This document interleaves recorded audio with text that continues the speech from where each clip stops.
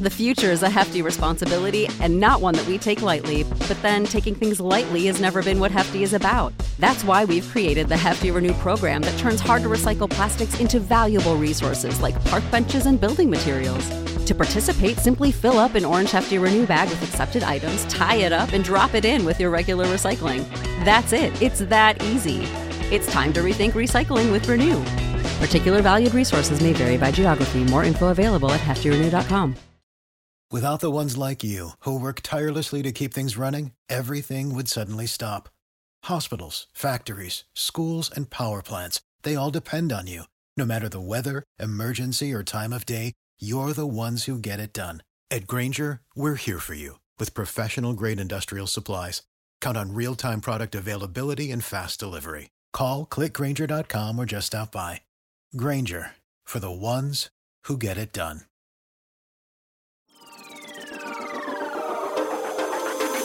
I am the man, sick with the slang, sick and I'm destined for fame. Do for the fam, not for the gram, stunt me a destined for pain. I do not front, I do not scam, put some respect on my name. Sick like a rain, click and I bang, y'all gon' remember the name. Y'all gon' remember the name. What's up, ladies and gentlemen, boys and girls around the world? I would like to welcome you back to another episode of the Real Talk with Zuby podcast. Now, on today's episode, we have got on Alan Smith, who is the executive director of Saving Innocence, which is an organization that raises info and does activist activity to combat human trafficking. So welcome to the show, Alan. How are you doing? I'm doing great, Zuby. Thanks for having me. It's a pleasure to be with you here. No doubt, man. So I've done a brief intro there, but for people who are not familiar with you and your work, please tell them a little bit about yourself. Yeah. First and foremost, just celebrated my 38th wedding anniversary. Congratulations. Thank you. Two great kids, one great daughter-in-law, and those are the things that get me going every day. As far as my day job, you mentioned I'm the executive director of an anti-human trafficking agency called Saving Innocence, and you can find us at savinginnocence.org. Excuse me. We specialized in the recovery and the restoration of child victims of sex trafficking. Now, there's no acceptable or good version of human trafficking, but when you're talking about children being owned and bought and sold like a piece of property and then, sexually abused in horrific ways, it's kind of the worst of the worst, in my opinion. And so we're up to our eyeballs every day, and our boots are on the ground in Los Angeles, but we have a national impact because we train and consult around the country. And as of late, we're co-leading the task force here in LA, which means we become an national and international effort because so many boys and girls, but a lot of young women are being trafficked across our southern border and then dispersed around the country. There's an interconnected, trafficking consortium, if you will. And so we're in the middle of all that right now, which is really heartbreaking at a huge level. Yeah. And how long have you been doing this work for? I've been in this particular position for about almost 7 years now. Before that was going another direction in nonprofit work, working with kids in an organization called Young Life. Stepped away from that after 25 years. And now it's my honor to be in this work right here and fighting this fight. Yeah. And what is the scale of this problem? Because human trafficking is one of those things. It's one of those terms that people hear. But I think, number one, I don't think a lot of people know exactly what it means because it seems to have quite a broad definition, which goes beyond, I think, what people normally assume. I think there's a kind of obvious version of it that people assume, but my understanding is that it goes outside of those boundaries. So First of all, can you explain exactly what the term means? How specific or broad is it? What is classified as human trafficking? No, that's a great question. The federal definition includes three important words, and they are force, fraud, or coercion. And so it's basically exchanging, selling someone, in this case, renting them is more specifically what normally is happening. And that person is under the control of a third party, the trafficker, and street language, the pimp. Mm-hmm. And he is asserting ownership over someone who is vulnerable and available for a lot of different reasons. and then he's exchanging their services, whether it be labor or sex, for some sort of usually monetary gain. And he's doing so by asserting force, violent force, oftentimes fraud or coercion. Mm-hmm. So I said sex and labor; those are the two big buckets that most people think about. And in terms of the scope of it, it's larger than most people think. There's more and more podcasts like this, and more documentaries, and those kinds of things. So most people are more aware now than ever. But I think that the scope is shocking. It's called the largest growing criminal enterprise in the world. So this is a massive global problem. Are there any sort of numbers or estimates you can give for either what's happening within the USA or even on an international level?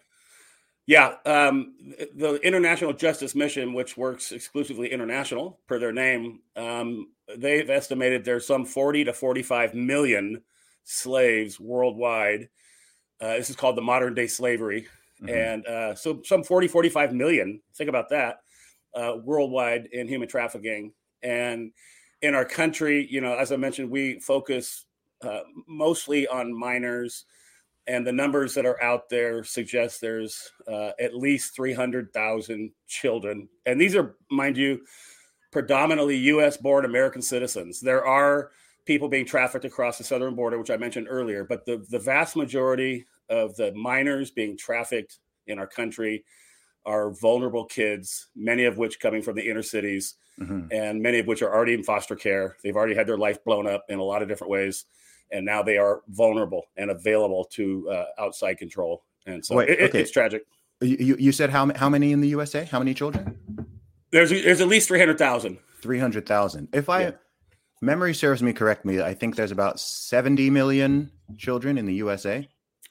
That sounds about right, I guess. About right. So 200,000 out of 70 million. 300,000. You would 300,000 out of. That sounds way higher than I think what most people would imagine. And that's the big aha. The regular person walking down the street, first of all, when they think of child trafficking, they're thinking Thailand, Cambodia, right? It's someplace way over there. It's not my problem. I can't do anything about it. What they don't understand is that it is here in a big way. The United States is the largest producer and consumer of sexual content. Mm-hmm. So it makes perfect sense that there'd be huge numbers of people being sold for sex in our country. And it's bigger than you think, and it's closer than you think to where you are right now. So what does the majority of this look like in terms of, so say out of that 300,000 in the USA, what's the estimated breakdown of how this is happening? Because that sounds like a shocking number. That sounds like this can't just be people being, packed into vans and being driven around, or that kind of obvious, shall we say, way of doing things. It sounds like it's something more below the surface and something perhaps more coercive. Yeah, you're right. You're exactly right. Some 80%-ish, around that number, of these kids being trafficked are already in the foster care system. Okay. So they've already been neglected and abused in a horrific way. So much so the child services, the government around them said, we're going to take you out of that dangerous situation, that abusive situation, and protect you. And so, but the problem is that child has already been damaged, incredibly damaged. And now they're looking for protection and affection and love and the same kinds of things that, all humans are looking for. Mm-hmm. And, but at 12, 13, 14 years old, and the average age of entry is around 12 years old, by the way, that's the average age. The trafficker is another word is a predator. You know what a predator does. You've seen it on National Geographic, that lion sleeks in the tall grass downwind, and he doesn't pounce on the big, strong, confident one in the herd. He waits for the little one that falls behind, who's unaware, who's weak, and he jumps on that one typically. And that's what's happening. It's insidious. There's predators out there. The FBI says there's at least 900,000 predators online at any given moment. Online. And that's is that just in the USA or globally? Well, online. So I guess that means globally. Okay. But, I think the context was, in our sphere here. But like I said, because it's the internet, it's who knows where they are. Sure. And I think that number is low, honestly. That's an older stat. And so kids are largely unsupervised, by their parents, are out trying to, keep the family together and a job and everything. The babysitter now is their smartphone and their video gaming system. And there's a million plus easily people on there masquerading as somebody else, entering into conversation. At first it sounds harmless, and at first it is harmless, except he has bad intentions the entire time. And they form this quote unquote relationship with somebody online. And next thing you know, it escalates one step at a time, and they get sucked into this rabbit hole. And next thing you know, they're in a quote relationship with their new boyfriend. And it all goes downhill really fast. So is this something that is getting worse, do you think, or is it something that we are becoming more aware of due to having more information? Do you have any ideas around that? Is this a growing problem? Is this something that used to be worse before, but it's better, but it's getting better, but it's more exposed now? How does that weigh up? Because of course the technology, of course, as you've mentioned, has enabled a lot of this. Before, if somebody wanted to engage in this type of predatory behavior, it would, in most cases, have to be a lot more brazen. They wouldn't be able to hide behind screens and pseudonyms and avatars on the internet and target children that way. They'd have to do it in person. So how does that, how has the technology impacted what's going on here? Yeah, that's a great question. The technology has thrown gasoline on a bonfire, because as you mentioned, it's not now as visible and easily observable as it once was. There are still in every major city, in Washington, D.C., where you are now, in Los Angeles, where I'm now, and pick a city, there are known places are called tracks where people are out they're for sale out on streets, many of them minors. And so you can see it, but it's really gone online in a big way, and all the apps and all those things. And so it's in the shadows more than ever. It's hard to see more than ever. Oh, wait. So you're saying there are places in the cities that are known where in real life transactions take place? 100%. Yeah. You could go down to LA if you're familiar with LA. You go down to Figueroa. It's a major thoroughfare running the length of Los Angeles, and there's big chunks of that street where there's hundreds of mostly women and girls that are out on that street being for sold. And I'm not familiar with the exact streets where you are or any of your listeners, but I 100% promise you that it's happening out in the open. How's that possible? I mean, why? I mean, I'm not from the U.S., so I don't understand everything, but it seems bizarre to me that it could be that brazen and that is known and the authorities are aware of it. Yeah. Why do they let that continue to happen? Well, Zuby, I'm telling you what, if we could answer that question, the world would be a better place. It's probably a more complicated answer. I think part of it is, and by the way, I know you're from the UK, it's happening in London. It's happening all throughout Europe. It's happening, again, all over this world. It's a global humanitarian crisis. I think some of the reasons why it's happening is that historically, here in our country anyway, there's been the judicial system, the laws, the enforcement has been lagging behind. It's been a misunderstood crime. People think because there's an exchange of money for sex that it's, quote, prostitution. And it's impossible for a minor. There's no such thing as a child prostitute. They can't be a prostitute because the federal age of consent is 18 years old. So they can't even use that definition. So the misunderstanding is that the people that are out there being sold are doing it through their own choice, that they want to be doing it. And there is a small percentage of women that would say, I'm doing this, on my own choice. We'd have to peel that onion and see what happened to them when they were young, when they were a child, and have a better conversation about that. But the vast majority are not there by their own choice. But the perception is that they are.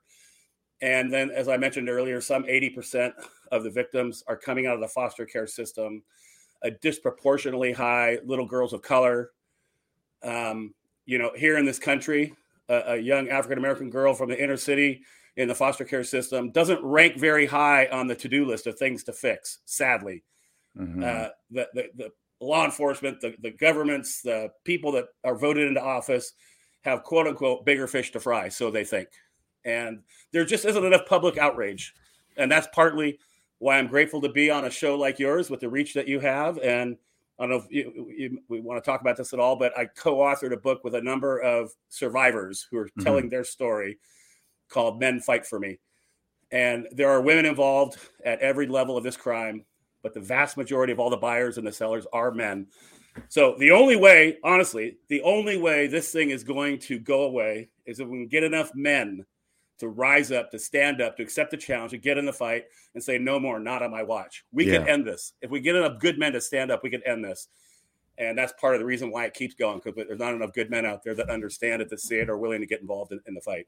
Yeah. I mean, I definitely want to talk about your book. The thing that's blowing my mind is the sort of extent and scale of this problem. I mean, it's a weird one because it's one of those issues. I mean, if you say modern day slavery or human trafficking to people, most people know what that means and they hear about it. But for whatever reason, it's one of those issues that, despite the scale of it, it seems to I don't know if it's the media or politicians just not talking about it, but it's one of those ones where, I mean, there are other issues which are way, far smaller scale, much smaller problems than this one, but they get blown to this huge proportion and people are hyper aware and hyper conscious of them. Sometimes they're more imaginary than they are real or extremely exaggerated in some cases.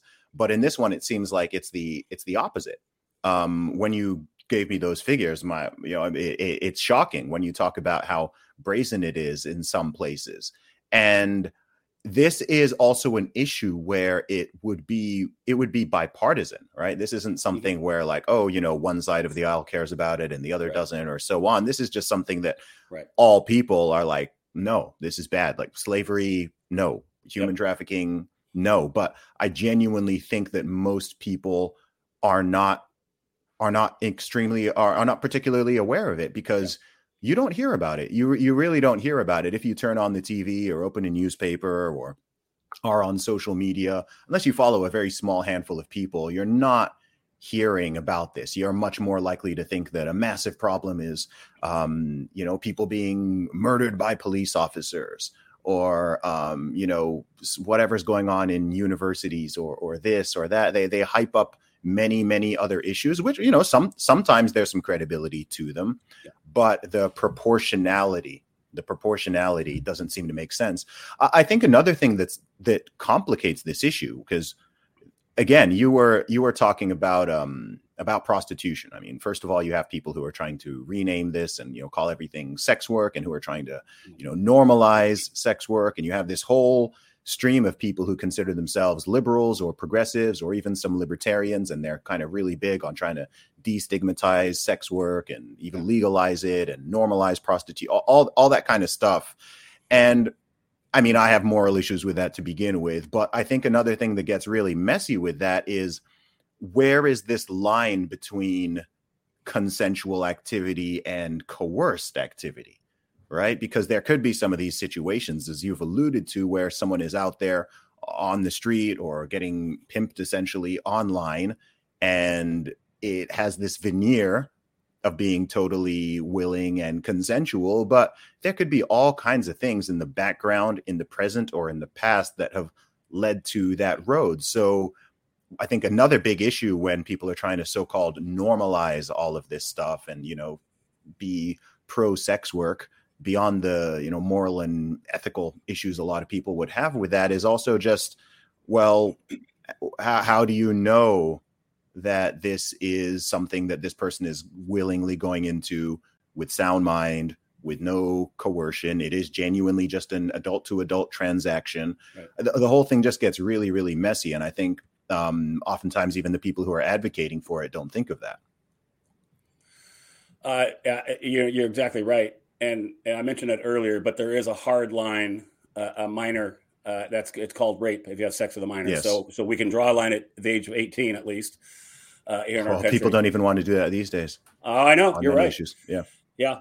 And there really is a really interesting thin line. And there's some great survivors out there that have great books out there, and they contributed to the book that we'll talk about in a minute, and they've shared their stories.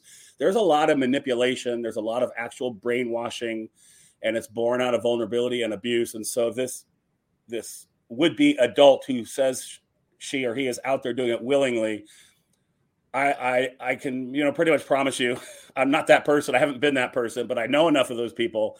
And it's the result of a lifetime of abuse and manipulation. And in their mind, they're thinking, I want to do this. And right now, someone's listening to this. I'm going to get a lot of hate mail because they're going to say, who are you to comment on my life, blah, blah, blah. I'm just saying, from the people I know who have lived through it, there's a lot of abuse and manipulation and coercion that has led them to the place where it's even possible in their life that, I'm doing this. I want to do this. Okay. The vast majority, I can tell you this, don't want to be there. They're forced. Their violence is perpetrated upon them, sometimes lethal. We've had minors that are part of the Saving Innocence database have been murdered. Wow. Killed because they stepped out of line in some way against their trafficker. So it's a brutal existence. It's a rough, brutal, humiliating existence. Violent existence for the most vulnerable among us. And why isn't there more outrage? That's why we're here right now. Let's get some more people to get outraged. This is wrong. It's bigger than a political party. It's bigger than a particular religion or lack of a faith or a faith. It's bigger than all those things. It's a humanitarian crisis right in our midst, happening amongst the most vulnerable. And when I think of, again, predominantly men, when I think of men and they're not doing anything about it, even if it's a token donation once in a while to an organization, if they're not doing anything, I think, okay, one of two things are happening. Either they just don't know, or they're actually participating. They're part of the problem, because there's no middle ground for me. You have to be doing something. If you look at this in the face, you have to be doing something, because it's so horrific. And if you're not doing it, either you just don't know about it, and I don't hold you, that's fine. Now let's figure it out. Let's educate you. And if you still don't do anything, I gotta say you're probably part of the problem.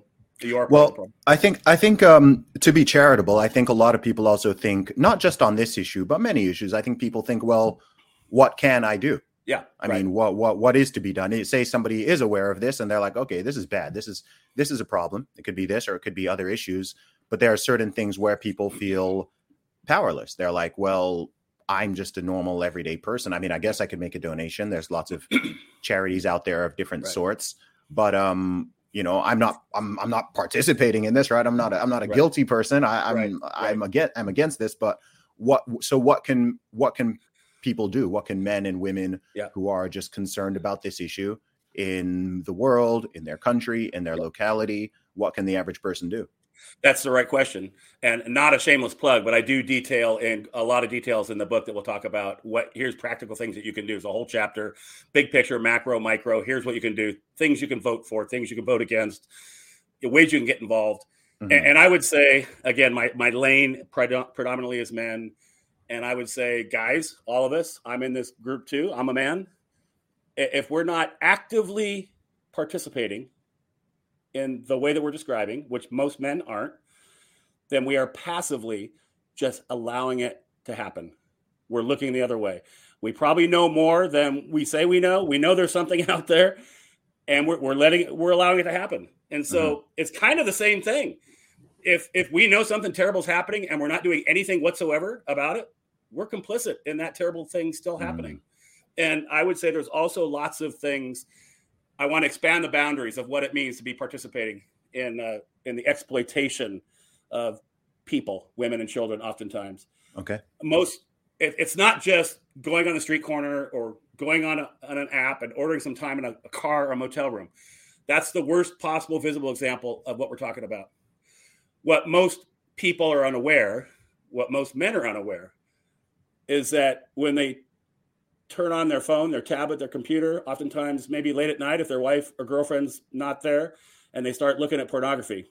What they don't understand is most of the people they're looking at that are on the screen are there against their will. And in some cases, actually being trafficked. We have trafficking survivors that are being trafficked, owned by a third person, forced to go to a motel room or some kind of a movie set, get raped all night long. Somebody's filming it. And now that's up on pornography, under quote pornography.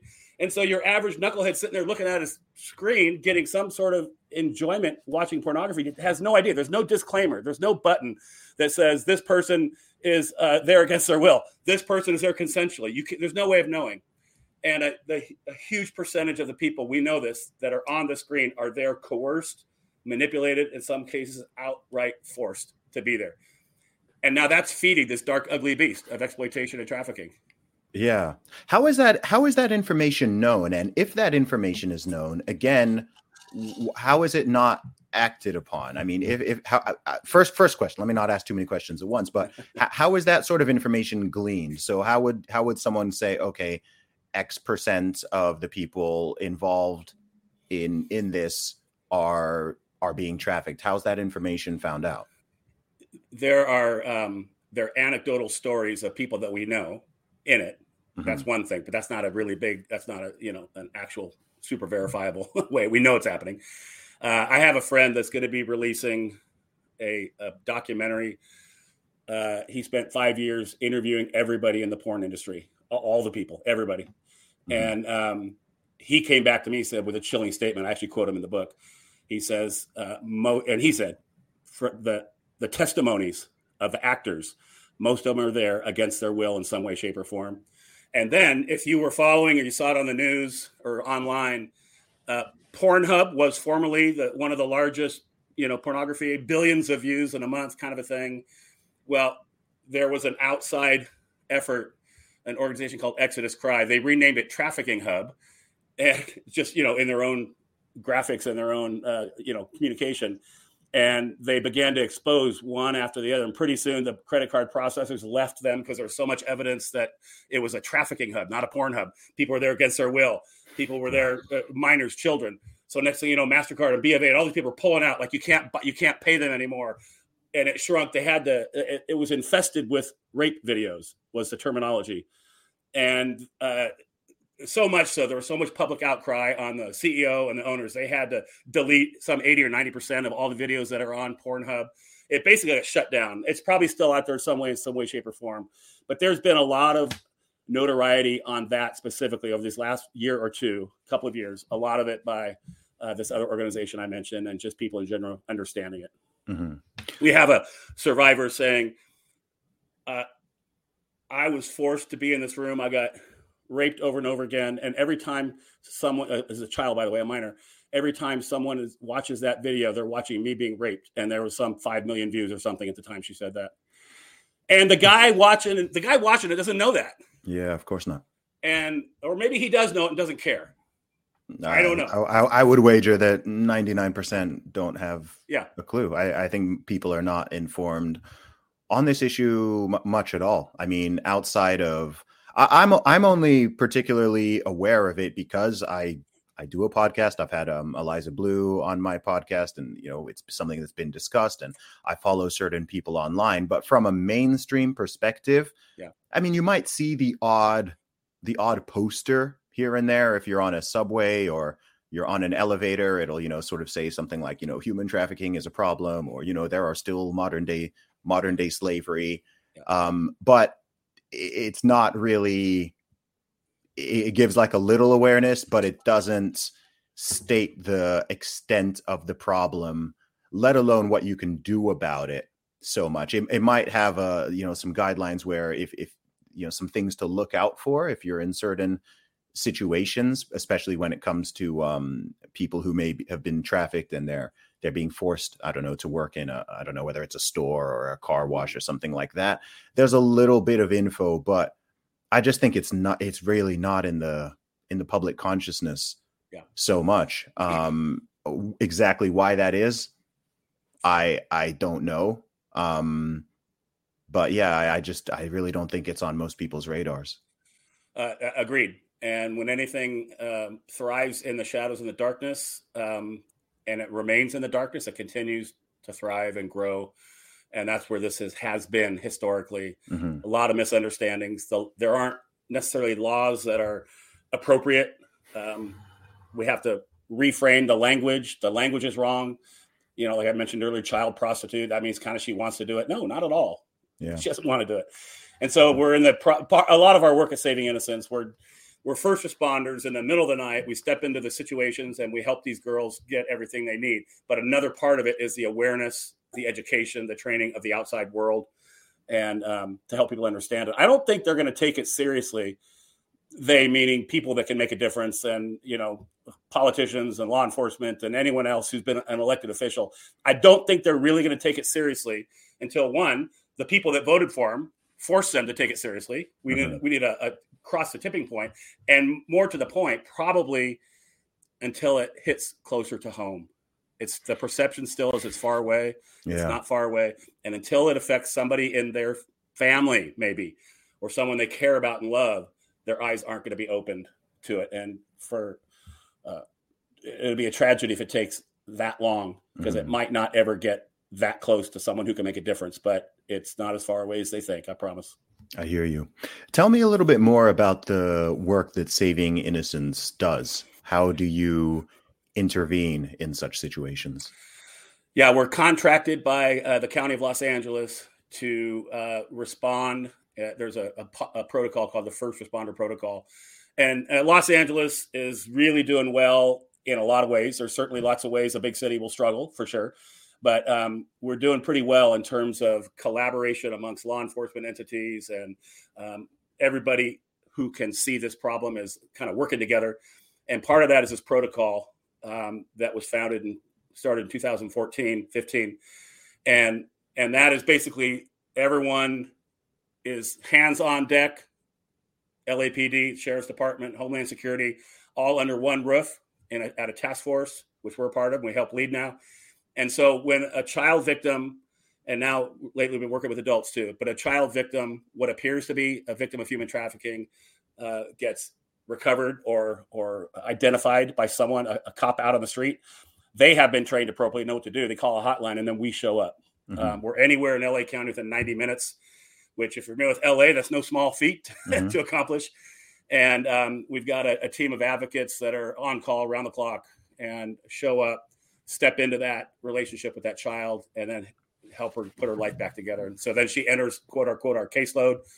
At any given time, we have about 150 such victims of trafficking that we are walking with every single day, creating safety around them, helping them to piece their life back together. And then a lot of the tangible needs, getting the therapy they need, practical items, and walk with them until they don't need us anymore. That's the essence of what we do. We also have a foster family agency within Saving Innocence. We figured out the biggest problem that we can solve for these kids is a lack of a healthy, intact, loving, protective family around them. That's what caused their vulnerability in the most cases. So now we're out recruiting and training the correct family with the right heart and enough room in their heart and their home, I like to say. And then we're going to train them appropriately. And then we get to match. We've been certified by the state and by the county then we get to match the kids that we know and what their needs are with the families that we recruited and trained. And then we're going to walk with them. It's going to be a game changer. We're just launching that right now. That's the essence of what we do. I hear that. And what about the perpetrators? Who are the people who are typically doing this? The people that are doing it, that's part of the misconception. They think it's some grungy guy living in a van down by the river, some guy under a bridge, and probably there are some of those. But it's the everyday guy. There's a good chance you know someone who's a sex buyer. It's the guy next door. It's somebody that. I'd like to think I probably don't, but who knows? Who knows? I'd like to think I don't. I'd like to think the same thing. I've got a good read on people. Okay. It's a pastor at a church. It's a cop. It's the dentist. It's a Little League coach. It's your brother-in-law. It's regular people that have gone down this dark rabbit hole of addiction. Usually the on-ramp is oftentimes pornography. They've gone down this rabbit hole of pornography. They begin to self-medicate. And like with any addiction, there comes a point where you need a little bit more to get the same high. And so a little bit more and a little bit further down that rabbit hole. The pornography usually that means they're going to more violent and younger websites for porn. And then at some point they cross that line into, well, I wonder what that would be like if I could actually live that out. They have some sort of fetish, some sort of fantasy. And a lot of them are married men who are like, my wife, I could never live that out with my wife.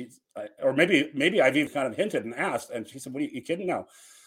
But he can go to someone, and I've heard this phrase over and over again, someone they can have power over. Oh, wow. And yeah, it's a 14-year-old who's being forced to be there, doesn't have a choice. I'm going to pay my money, whatever it is, and we're going to do this thing. And it's kind of everybody. There's no one profile that fits. And this is also something, I mean, I think one thing people are aware of now in the wake of Jeffrey Epstein and the whole Ghislaine Maxwell situation is that there are people high up and in powerful positions who are engaging in this stuff. I think at least that's certainly on people's radar. Right. And even that has been very shush, right? That we know, okay, we found out who the traffickers were, or at least a couple of them, but who were the clients, right? I mean, that's right. And that one seems to have been swept under the rug very quickly. It was like, okay, cool, we arrested these people, and it was like, okay, well, I mean, there's two sides of a transaction here. Yep. And the other side of the equation is going to be far more numerous, and that just, again, it gets swept under the carpet, and then people get distracted by something else. Something else hits the news cycle. And the truth is, people are, I'm not saying this to be disparaging to people in general, but the truth is people care about what they're told to care about. Yeah. So if they're told to care about this situation that's happening domestically or abroad, that's where the focus goes. That's where the attention goes. And something I've noticed is that it's hard to have more than one thing that people really, really care about at once. Maybe sometimes you can get two, but typically it's one. Yeah. And then when the next thing comes, that becomes everything. And then the next thing comes and that becomes everything. And whatever there was there previously, there was a time when a lot of people were really interested in, hey, what's going on with this Jeffrey Epstein situation? This is very strange. And then something else hit the news cycle, and 95% of that attention just very quickly went somewhere else. And if it doesn't directly affect what I already care about, yes. It doesn't directly affect, then I have a hard time really caring deeply about something that's way someplace over there, some other location. Mm-hmm. The Epstein thing. I mean, the document, I'm sure you saw that document. It was out. I mean, why don't the rich and powerful people put an end to this? Because a lot of rich and powerful people are involved in it. Oh, boy. And not only, I mean, ones that you would recognize their names, but a lot just in a local, in a county or state or a city, you don't know their name, but they're high up the food chain in the court system or the law enforcement. And it's kind of this, quote, good old boy system. They cover for each other, and they're not going to blow the lid off it. I mean, I don't know who it was, but the members of the royal family were there. Yep. Former presidents of our country were on that island. Yep. And it's like, this Maxwell lady got sentenced because she was part of trafficking all these, these minors. Okay, like you mentioned, who are the customers? I want to see that list. Who'd you sell them to? Ghislaine Maxwell. Who are the customers? Let's publish that list. Yeah. Until it gets published, they're going to go away and abuse somebody else, somebody different. Yeah, it's crazy, man. It's sad. It's a sad situation. So, Alan, tell me more about your book, because you're particularly enthusiastic and want to let men know in particular how they can get involved in this. So, number one, tell me about the book, and number two, why specifically are you directing it towards men? That's a great question. The book is a passion project. It's a labor of love, and it was born several years ago when I was at an event, an awareness event at a church on a Saturday in Los Angeles. And like most events of that nature, it's almost all women in the room. There's a few men, mostly women. And any training event, any county event, anything that I go to, it's mostly a bunch of strong, awesome, incredible women that are fighting this fight. Mm-hmm. Okay, well, that's interesting. But then they stacked it on the knowledge I have because of my position at Saving Innocence. Almost all the perpetrators are men. Mm-hmm. Almost all the buyers, almost all the sellers. And then at this event, there's this amazing survivor, lived experience expert on a panel.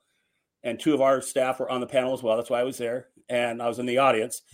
And she's telling about her trauma and how she was exploited, coerced, went away to college, came from a great home, a great family, 3.8 GPA, MVP of the softball team, had it all going for her, prom queen. I mean, everything. And a fraudulent, here's the fraud, force, fraud, and coercion. A fraudulent modeling agent showed up in a 3-piece suit with a business card, said, I know talent. I'd love you to, sign on with my agency.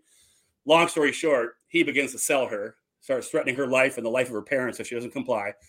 And she's telling this story on the panel. Mm-hmm. And she says, I gave up. She said, I could no longer fight for myself. I needed someone to fight for me. And that lit a fire inside of me because I know it's mostly men causing this problem, participating in it. And now I have a survivor, a trafficking survivor on the stage saying, I needed someone to fight for me. Mm-hmm. It's like, okay, I'll fight for you and you and you. And I'm going to see how many other people, good men, I can get to fight with me. So I've sort of taken it upon myself. Men aren't going to want to be corrected on these kinds of issues by anyone, but especially not women. It's going to take another man to man, to look each other in the eye and say, no more, not on my watch. And that's where the book was born. I didn't know it in that day, but I was wrestling with all that. And the title is, for the longest time, it was just Fight for Me, quoting the survivor saying, I need someone to fight for me. And then our book consultant said, add the word men. It'll show up in men's searches and on men's things. And that's the target audience. It's really for everybody. A lot of women are reading it and loving it. It's really educational, informative. There's a bunch of great survivors that are sharing their life and their story. It's very powerful. Mm-hmm. But there is a good 20% of the book, I suppose, that's me and my male voice calling out men. It's not man shaming. It's not, not dumping hot, burning coals on men in general. It's like, come with me, guys. Join me on this journey. Let me show you what I've learned and what I've seen. And I'll introduce you to a few of the heroes along the way. And so we call it Men Fight for Me, co-authored with an amazing survivor named Jessica. And the proceeds are going to survivors of sex trafficking. Mm-hmm. So I would ask all of your listeners to go to fightforme.net. It's a little website. It's got bios of the contributors and the survivors. There's other resources and other links you can learn about this issue. Buy as many books as you can and give them out to everyone in your life, but the men in your life. Buy a case of books. I can be so bold. And give them to all the men in your life. And let's get this word out there and let's inspire generations of change. Mm-hmm. It's very practical, but it's also pretty gripping and informative too on what's happening. Awesome. Before we were going to talk about some things that so earlier on I asked a question which I don't think we really got to the answer, which is, I know a lot of this is going to be contained in the book, but for those who are just listening to the podcast, for the guy who's listening to this thinking, okay, this is eye-opening, this is interesting, I would like to help in some way, shape, or form. Give us some practical advice and information on what the average person can do. Well, there's this amazing little website called Google. You may have heard of it. Mm-hmm. And I would invite all your listeners to Google up something along the lines of human trafficking agency near me. Anti-trafficking agencies. Find that in any major city, there's going to be some effort for sure. Go down the rabbit hole and number one, get a little more educated. Get the book. Okay, shameless plug. But go down Google and watch some documentaries, read some articles, understand what this is and what it isn't, and then find a local anti-trafficking agency. Go to their website. See how many staff they have if it's listed, or call them and find out. Go to info at whatever agency it is. Send an email. And if they have 10 staff or 15 or 20, next time you go down to buy your groceries, get a Starbucks gift card for every one of their staff people. Put it in the mail with a note. Thank you so much for doing this. I can't tell you how encouraged and happy those staff will be who are up to their eyeballs in tragedy every single day to know that somebody out there recognizes it. I see you. Thank you. Simple, kind word. You can do that for sure. Become a donor. Go to their website. Become a $25 a month donor to this agency that's near you and say, what do you need? And part of the answer that I have when they say, what can I do? You said those exact words. I usually, my first response is turn it around. I don't know. What can you do? Like for you, Zuby, you've got a great podcast with a following. You can have me on your podcast. That's what you can do. I'm doing it right now. Exactly. And so there's other people out there with other skills and talents and understandings. I say, what can you do? Who do you know? What do you know? Where'd you go to school? What about your friends? Introduce us, me. Send me a note at savingyouth.org or anyone in your neck of the woods. And make those connections. You can do that. You can broker what you already know, who you already have. Maybe you're a great graphic designer. There's an organization that needs help with their flyers. Maybe you do video editing. Mm-hmm. They'd all love a little 3-minute promotional video. Maybe you can bring your resources to bear on the work. You don't have to begin an organization. You don't have to go found an organization. There's already a bunch of organizations out there. Come alongside one of them and offer your gifts and skills and talents, your resources, and help them do their work. Everybody can do that. Everybody can buy an extra gift card and send it in the mail to the organization. If you can't find an organization, savinginnocence.org. But you might have one in your neighborhood you'd be more excited about, and every man can do that. And then ultimately, the ultimate answer, and I go into in the book, I give the ultimate answer. The ultimate answer is for enough men to rise up and live differently. That's what you can do. It starts in your own home. The kind of man you are, the kind of husband you are, the kind of father you are. Your children are watching you, and you are outgunned by the internet, by popular rap music. A lot of it is destructive. A lot of it isn't, but a lot of it is. And listen to Zuby instead. Right, listen to Zuby. But the knuckleheads that are out there that have made gazillions of dollars and are well-known names, I'm not going to name them here. You all know who they are. They are referring to women and sexuality as garbage and disposable.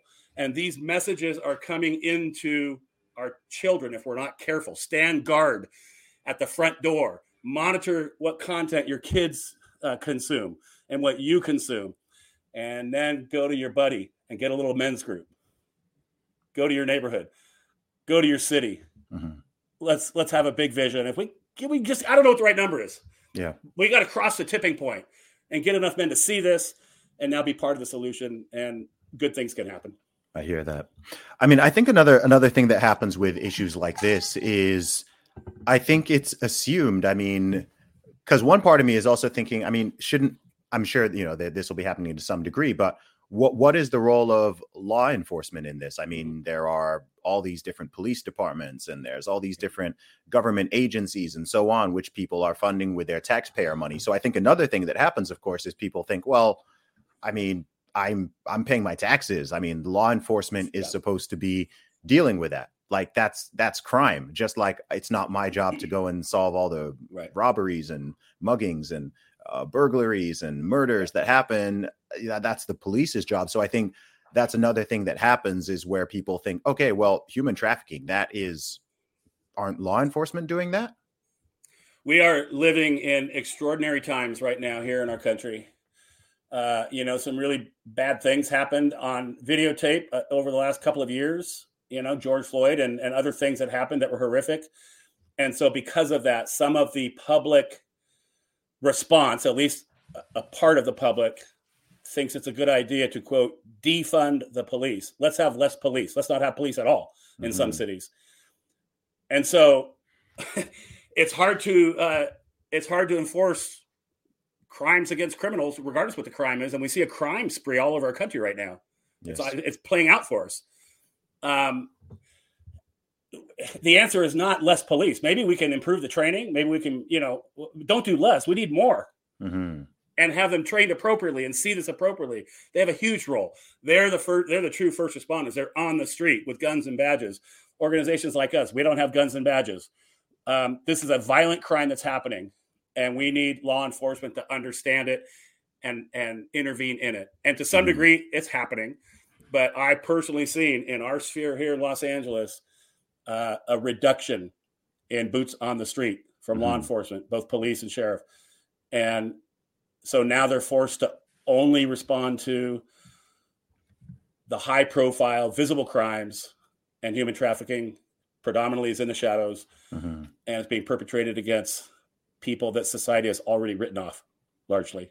Yeah. So it's a brutal, and then you have, certain district attorneys or certain governors in certain states, a certain political ideology that are thinking less is better, and they're changing laws. We just had a law reversed here in the state of California by the governor that was really helpful in catching the criminals. And he got a bad perspective and bad information, although we pushed hard to get him the right information. So laws are changing that are hurting our population that we serve. Can you explain that example? Because I'm curious to know what that law was. SB, I want to say 358. I could be wrong, 357, 58. Anyway, there's a law on the books. There was until very recently that gave law enforcement a tool to detain or arrest someone for, quote, loitering with the intent of prostitution. Now, the way this crime works is that the traffickers are circling around. The buyers are circling around, and then those that are being exploited, trafficked, are standing there looking, and it becomes real obvious. It looks like, okay, this is, quote, prostitution, which is already illegal in California.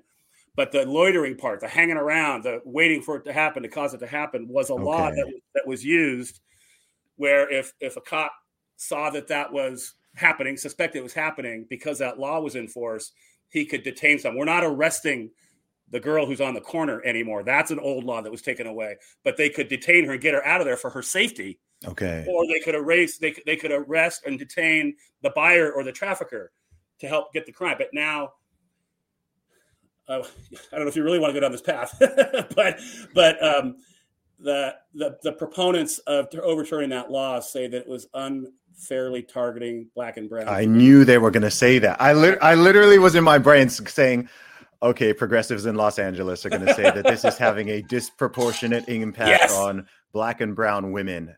Oh my God. It's exactly what it was. And all of us anti-trafficking agencies, we spend our life advocating for and fighting for Black and brown women and others, but that's the majority of it.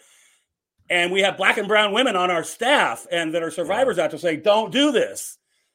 And the political ideology of our current governor and the people in his ear, he overturned a really important tool that allowed us to fight this crime. I wish those sort of things still surprised me, but I went to California. I went to Los Angeles and San Francisco for the first time in my life in 2019. And there were some things I witnessed and observed there, not human trafficking related, but some of the drug issues, some of the issues with homeless people out on the street, some of the shoplifting and all that. And I was so curious because, again, coming from the UK, look, there are problems that exist in the UK, but there are things that are infinitely worse in the US and certain pockets in the US than anything you'll find in my home country. And my mind was kind of blown. And I was talking to people and people were explaining whether it was the fact that, you can shoplift or cause criminal damage up to $900 without it being a felony, or the fact that you can just inject heroin on the street and people can just do hard drugs on the street, and the police don't really have the power to step in and intervene unless there's like a violent incident taking place. And my mind was so confused, and it was very odd. I was talking to Uber drivers. I was talking to all these different people just trying to work, because I could see it with my own eyes. That was the weird thing. I was like, I was seeing this, and people were kind of just going about like, oh, this is normal. This is LA. This is how things go. And I'm just like, this is not normal. Like, what are the ideas and the laws that are happening that are allowing this? So when you say something like what you just said about that law or that bill being struck down, it sounds unbelievable, but I'm just like, oh yeah, that's how they go. It's like this very weird inverted thinking. And it's odd because it's always comes under the banner in this guise of, we are compassionate. We care about the most marginalized and the most overlooked people in society and so on. But then they put in stuff or take away stuff that protects them. I mean, the entire dismantle the police, abolish the police. That's a perfect example, because it's like, well, who does that hurt? Who is that primarily targeting? And they'll be like, okay, well, we're stopping these people from being arrested or being having interactions with the police. But then it's like, well, you're now you're creating an opening for actual predators of different sorts to target them. And then you're taking away the power and the number of, police are not perfect, far from it, but you are, but if you're in trouble, if you're in trouble, who would you like to be present? So I don't know. It's very weird to me. It actually makes no sense. I don't understand how an intelligent person could think that because there were a few bad examples, and we can argue about the number and all that, I don't know, but because there have been some examples of bad policing against, quote, the Black and brown community, the answer is get rid of all cops. Mm-hmm. Bad people are going to fill that gap with bad intentions, and we're seeing it played out every day on the news. That's what's happening right now. Yeah. And in our particular city and many others around the country, you have district attorneys who are succumbing to that same flawed thinking, and now they aren't prosecuting people Lots of people. They're going, quote, soft on crime, if you will. Or they're letting people out. Letting them out. They're not prosecuting in the first place. And so now you've got law enforcement that are still here wanting to do a good job, but they're demoralized. They're like, why put all this extra effort into investigating this crime when I know it's going to get thrown out on day one? So now their hands are tied. We're in this free fall. We're in a moral free fall and a clear thinking free fall here in this country. I don't know what it's going to take to change it, except we get enough good, strong men to stand up and speak clear and do the right things and fight the right fights. That's the only answer I have. I hear that. Well, Alan, I commend you for the work that you are doing and dedicating so much of your life and your time and your energy to this. I hope that this conversation has certainly raised awareness for all of my listeners and just put it on people's radar. Alan's given some suggestions of things that you can do. You can, of course, check out his book. One more time, where can people get the book?